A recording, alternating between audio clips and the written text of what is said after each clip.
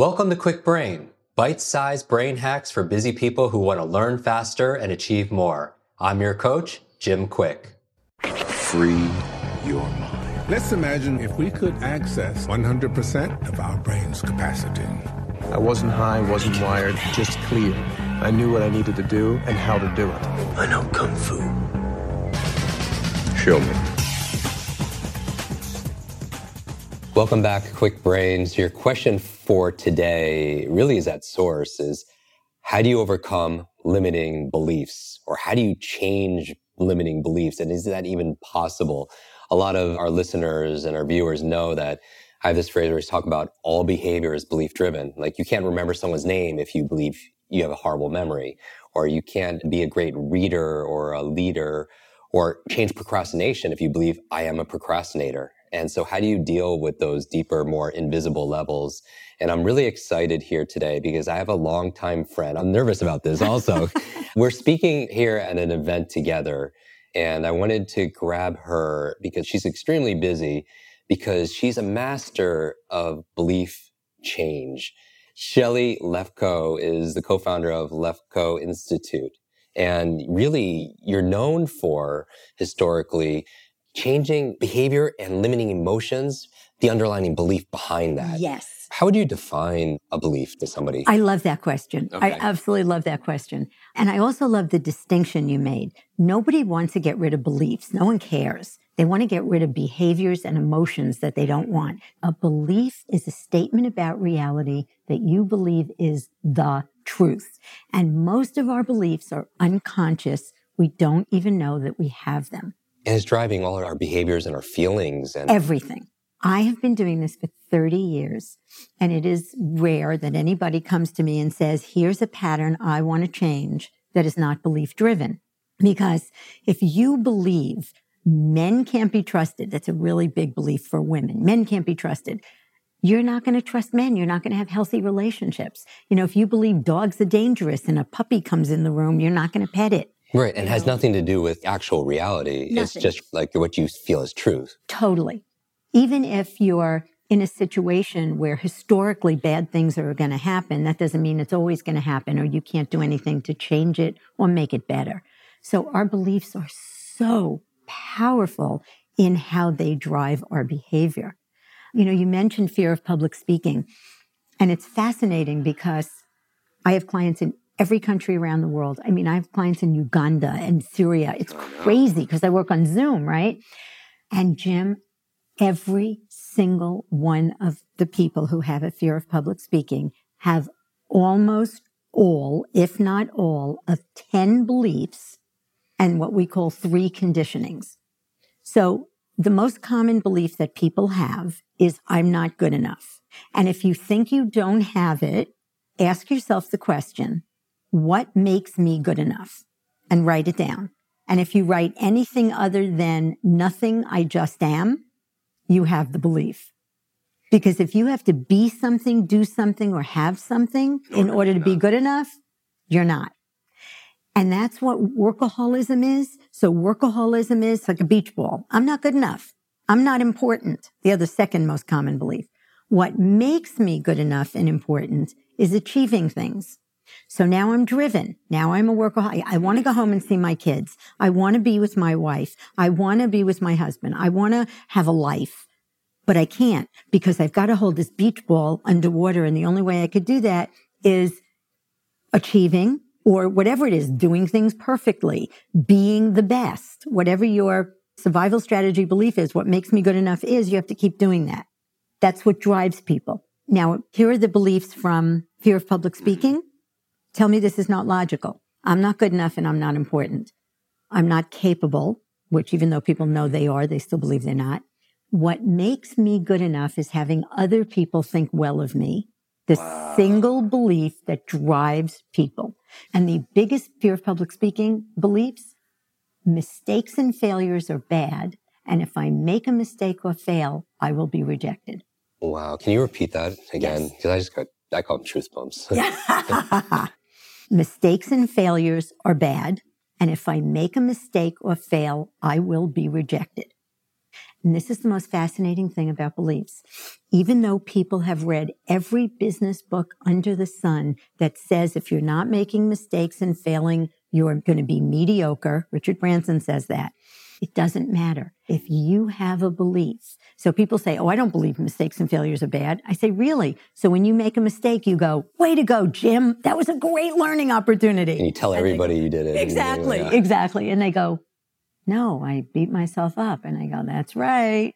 That's how you know you have the belief. Interesting. So they can read it in a book or listening to it on a podcast and they can know it intellectually, but they feel it's completely... And no amount of evidence talks you out of your beliefs, which is what a lot of people try to do, is convince you, talk you out of it, tell you why you shouldn't believe it. Right. And in our process, we don't do any of that. And the beliefs you're talking about here of some of the top 10, these are pretty much ubiquitous everywhere, right? Not being enough, fear of making mistakes and being judged for them. It could affect your relationship. It could affect how you treat your body, how you advance in your career. I'm not important.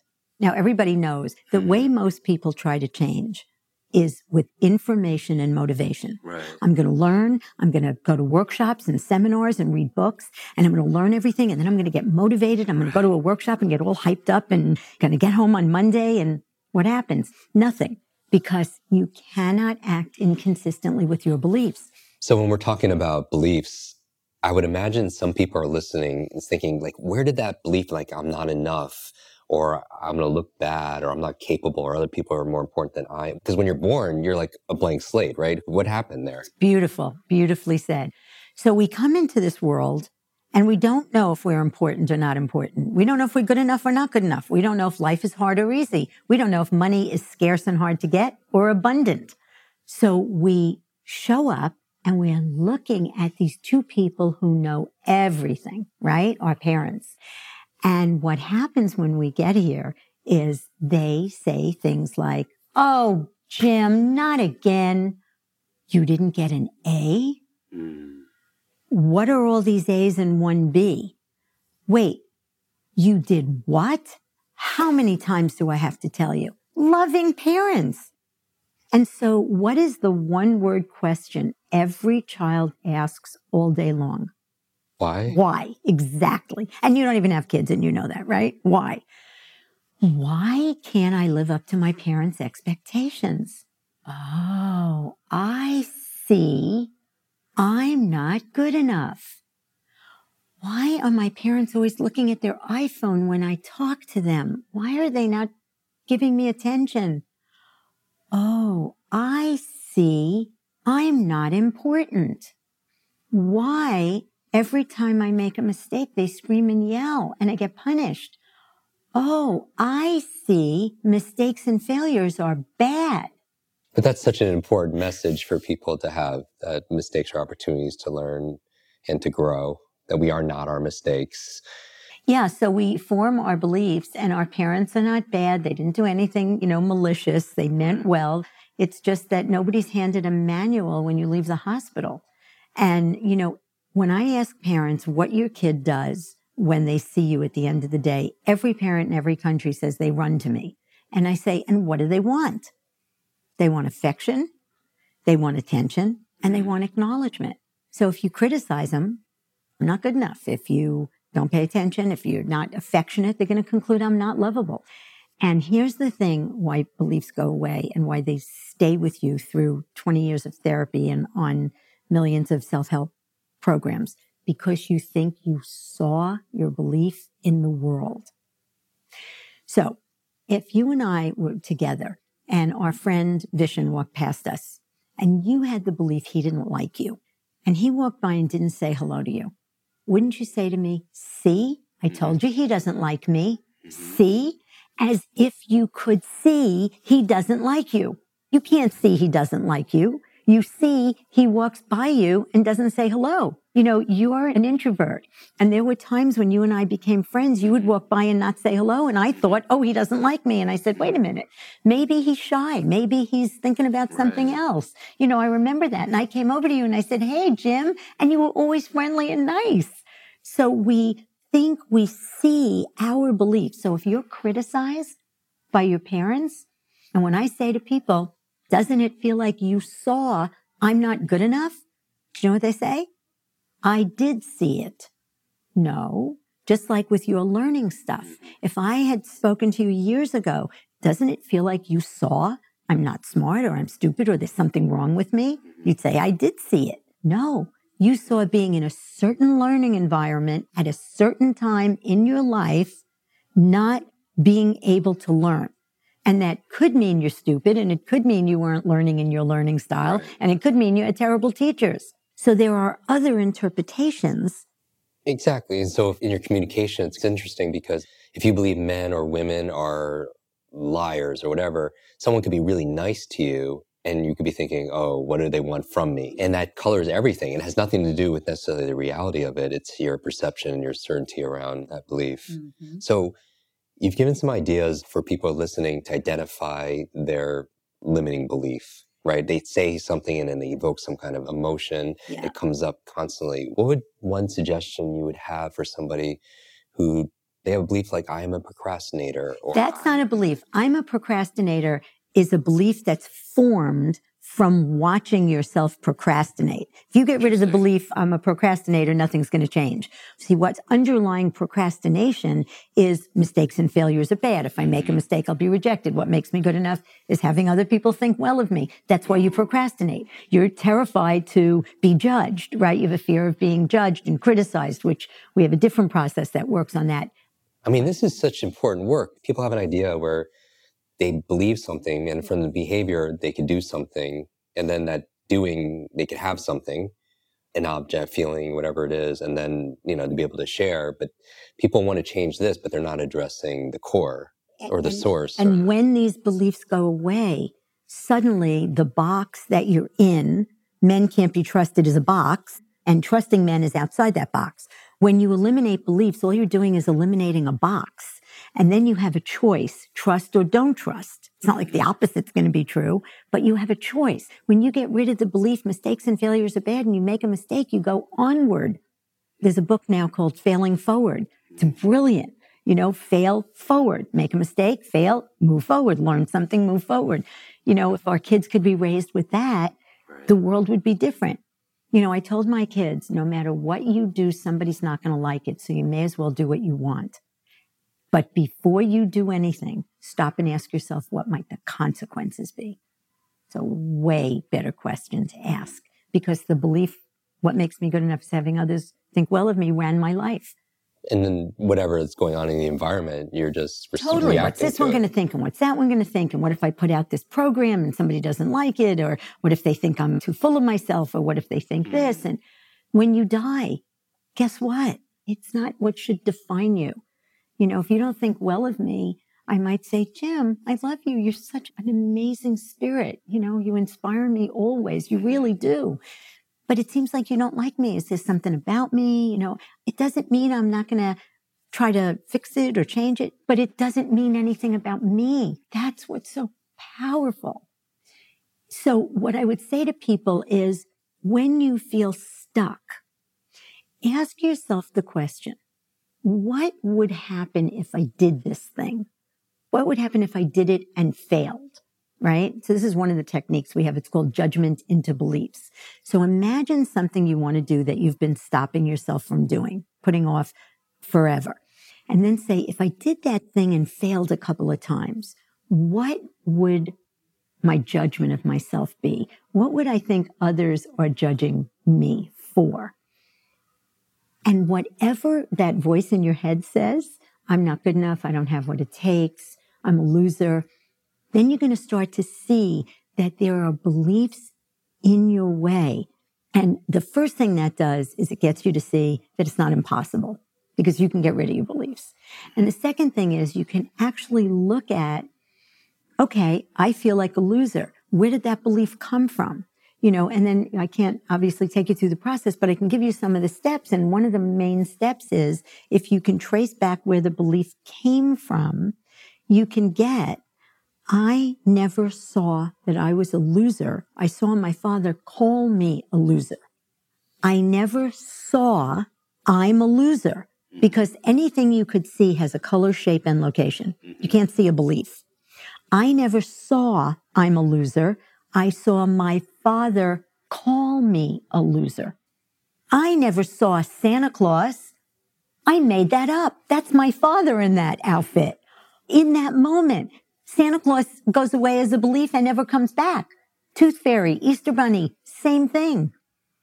You know, I always say to people, if you had a belief that my spouse is faithful to me, I believe that with all my heart and soul, and you walk in and you see them in bed with somebody else, that belief is gone in a nanosecond because you never saw that they are faithful. You made that up. It's the most powerful moment in people's lives. I would imagine witnessing that with as many people as you have. I'm doing it 30 years, Jim. It never gets old. Never, ever. I still cry. It's so inspiring. When this woman yesterday got rid of the belief I'm not lovable, and it was really interesting. I go back to, did you ever see it? And she goes, well, yeah. I said, I saw my two parents out of 7 billion people not being affectionate with me. Good. Where was I'm not lovable? And she goes like this, I made it up. I was like, I never saw that. And her face, the whole room was literally vibrating. Her face was totally alive. That belief was gone. It is awesome. And I think some people could identify where they used to believe something and then they saw something that was more true and it just blew their own mind. And you're saying this could be part of the process consciously to identify the limiting beliefs that we have that's leading to the behaviors or the emotions that we don't want. Yeah. And then going back to the early time where we feel like we saw it and what did we really see? I love that. Yeah. Shelley, that's amazing. Yay. So for everyone who's listening, I know a lot of people are going to want to go deeper with you. How can they find you? lefkoinstitute.com, and you can find out about us. You can also go to recreateyourlife.com, and you can eliminate a belief for free. Oh, that's beautiful. Yeah. So if you go to our show notes, which everyone is very familiar with, I put my takeaways in the show notes, jimkwik.com/notes, and I will put all the notes there and links, direct links to everything that Shelley is talking about. And what I would encourage everyone to do is take a screenshot of this episode or this video and tag us both in there also as well. And then share with us, if you're willing to, some of your stories about your big ahas from this conversation that we have here. Shelley Lefkoe, thank you so much for being here. You're welcome. It was a pleasure. Want to double your brain speed and memory power? If you'd like to learn rapidly and get ahead faster, I'd like to give you my brand new Quick Brain Accelerator program. You will discover exactly what I teach my clients to learn, read, and remember anything in half the time.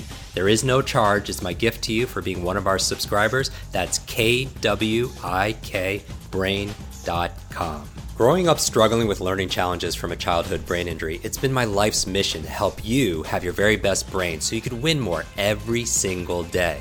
Now, want more Quick Brain?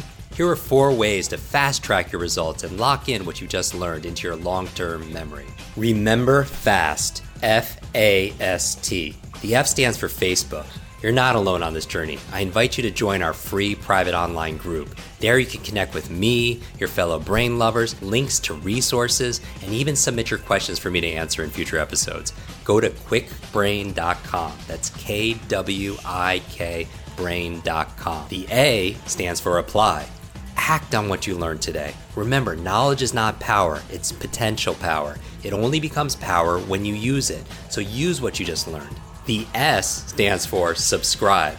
Don't miss the next episode and other free brain training. And finally, the T stands for teach. You want to learn faster now? The key is to lock it in right away by teaching it to someone else. When you teach something, you get to learn it twice. Here's a simple way to do that. Leave a review on iTunes. Leave a review with your biggest takeaway from this episode. You could also post and share this podcast on your social media. It helps us spread our mission of building better, brighter brains. And of course, tag us so our team can properly thank you. #QuickBrain, K-W-I-K brain. Mine is @JimQuik, K-W-I-K, on Instagram, Facebook, and Twitter. So, what does FAST stand for? Facebook, apply, subscribe, teach. I'll see you in our next episode of Quick Brain. Until then, remember, you are faster and smarter than you think. I hope you're enjoying this episode. And if you want to go deeper with many of these authors that we have on our podcast, these experts, I want to invite you to join our Quick Success program. This is our monthly lives that I do, where I teach something brand new that we haven't taught before, answer your burning questions. And also we have something that people have been requesting for many years, a Quick Book Club. This is your limitless book club where every single month we read a book together, like a book provided by this author. And then we get the author to come online and join us for a 1 hour, share going deeper in these strategies, how to put them into practice. I share my 5 tips for how to memorize things out of these books. Many people want to read a book a month or build up to that, and this would be the program. So if you want to join, just go to quicksuccess.com and get your spot and join us live and get to meet these authors very up close and personal. And back to the episode.